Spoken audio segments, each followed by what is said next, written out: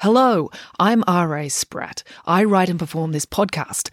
If you'd like to support the show, I'm a children's author, so you can buy a book by me, or you can buy me a coffee by going to buymeacoffee.com/storiesRASpratt. It's an easy way to make a small thank you gift to the show so I can keep kicking this can down the road. The podcast directory you're using right now should have a link to my Buy Me a Coffee page in the show notes, or you can type it into your browser. That's buymeacoffee.com/storiesRASpratt. All contributions are gratefully appreciated.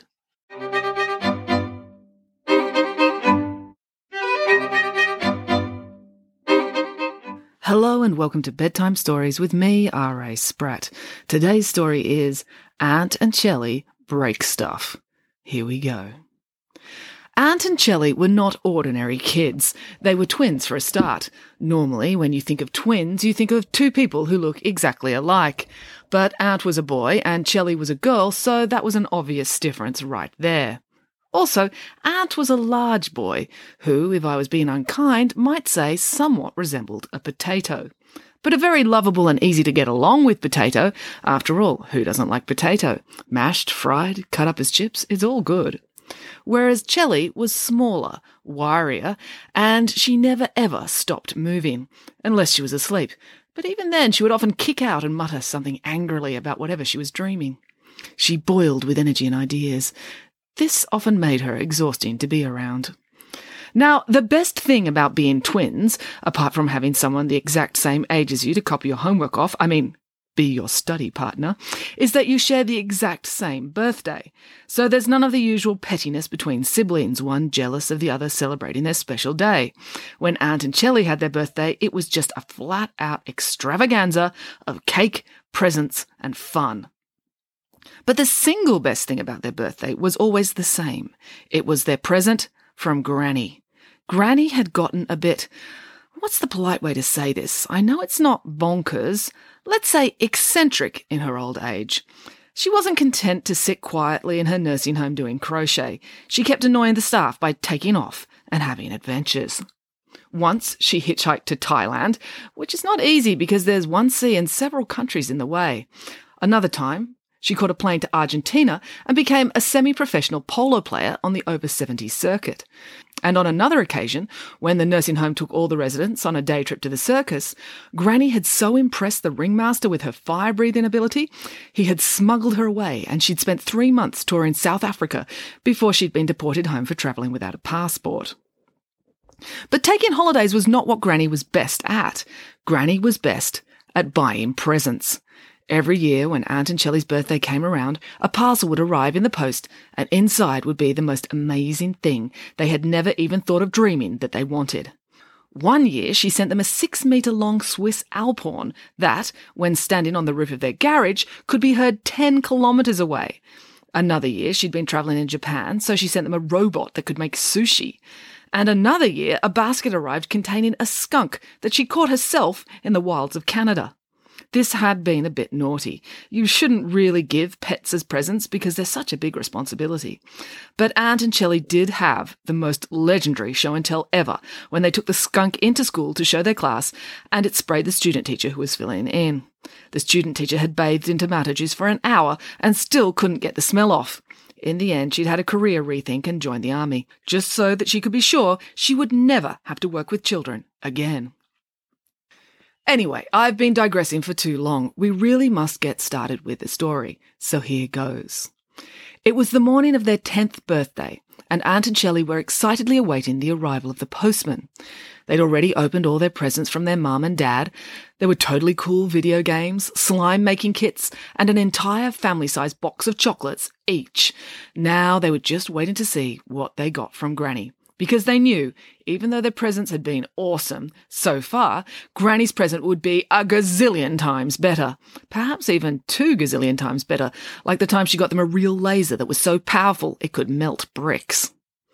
They sat in their living room, their faces pressed against the glass, waiting for the first glimpse of the postman's high-vis clothing. It seemed like time slowed down to the trickle speed of molasses. Even though the postman always promptly delivered their mail at 9:15, and it was now 9:14, it felt like he would never come. Then they saw it, a flash of fluoro yellow through the azalea bush, the bob of a bald head peeking above the hedge, and finally the postman came into view. Aunt and Chelly burst out of the house. Chelly got to the front door first because her reflexes were faster, but Aunt's legs were longer and he passed her as they both sprinted down the front path. The postman didn't even get a chance to put the parcel in the postbox before the twins wrenched it out of his hands. "Thank you!" cried Chelly over her shoulder as she and Aunt ran back into the house. The postman hurried away. He would take being attacked by a large dog any day in preference to overexcited children. You couldn't secretly kick an overexcited child. Well, you could, but they always dobbed you in. Once inside, Aunt and Chelly sat down and looked at the present. They were not immediately impressed by the appearance of their parcel. It wasn't very big. There were no exciting barbs or horns requiring extra bubble wrap. It was a simple, rectangular-shaped package. But they were not perturbed. Fireworks or dangerous chemicals could easily be packaged in this type of small box. They did not doubt their grandmother's gift-giving potential. The next question was, who would get to unwrap it? Being democratic siblings, they instinctively knew the answer. Both of them. They started ripping and tearing at the package with their bare hands, not even bothering to look for a pair of scissors, several of which had fallen down the back of the couch and were within arm's reach. Paper and plastic flew in every direction as the outer wrapping was decimated, and finally the gift was revealed. But nothing could prepare them for the shock of what they found inside. "It's a book," said Aunt. The amount of disgust and contempt he managed to infuse into that simple 4-letter word was deeply impressive. He managed to make the word book sound like a swear word. "Are you sure?" asked Chelly, twisting her head over to look at the underside. "Maybe it's some kind of trick, and there's a flesh-eating piranha stored inside." Aunt opened the book so the pages fell open. "No, it's definitely just a book." Now he made the word book sound like a hideous offence, meant to deeply insult the recipient. Chelly took the book from him. She closed it again, then opened the front cover, just in case it was some sort of magic trick, so that it looked like a book. When you shut it, it would transform into a bunny rabbit. But regrettably, there was no rabbit.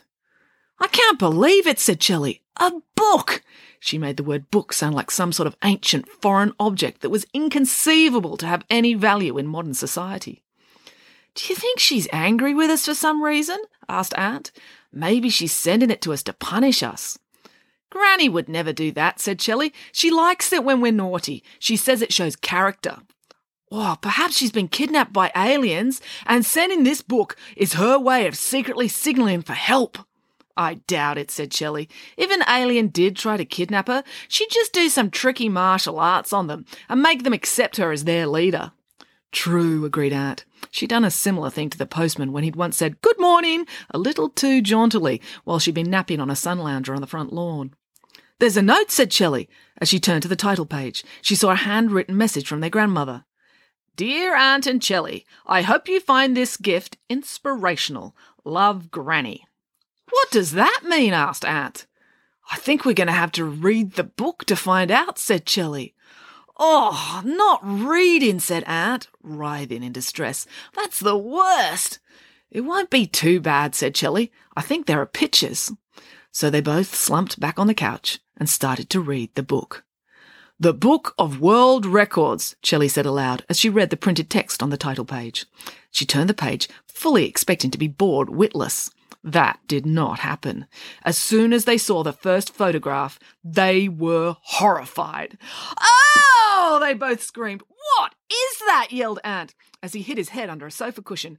"I don't know," wailed Chelly, as she pressed her hands over her eyes. Aunt peeked out from under the cushion.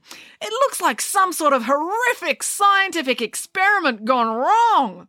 Chelly squinted through her fingers, trying to read the print without focusing on the picture. "It says it's the man with the world's longest fingernails. They measure 9 meters and 9.6 centimeters. "But how does he go to the toilet?" asked Aunt. "How does he wipe his bottom?" "Oh, gosh, I hope he doesn't," said Chelly. So unhygienic." "Quick, turn the page, it's traumatizing me," said Aunt. Chelly flicked over, but she found the next image confusing too. "Why is that man on fire?" she asked. "It says, longest distance, dragged on horseback, while whole body is on fire," read Aunt. But why would anyone do that? Asked Shelley. These people are bonkers, said Ant. And so the day progressed. Ant and Shelley spent 3 hours reading the Book of World Records from cover to cover, and it was the most engrossing, horrifying, shocking, and disgusting book they had ever read. In short, they loved it.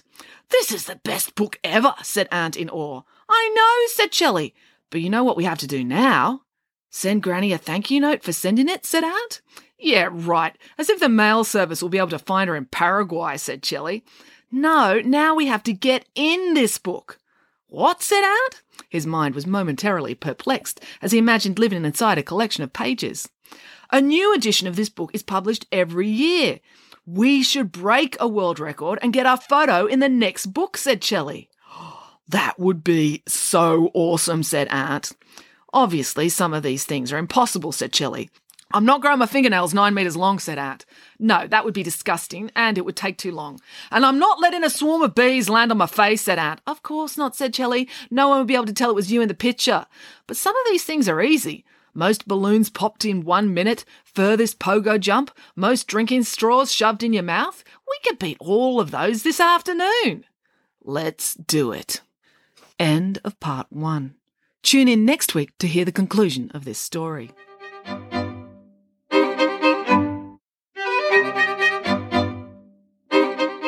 Thank you for listening. To support this podcast, just buy a book by me, R.A. Spratt. There's lots to choose from across the Nanny Piggins, Friday Barnes and Pesky Kids series.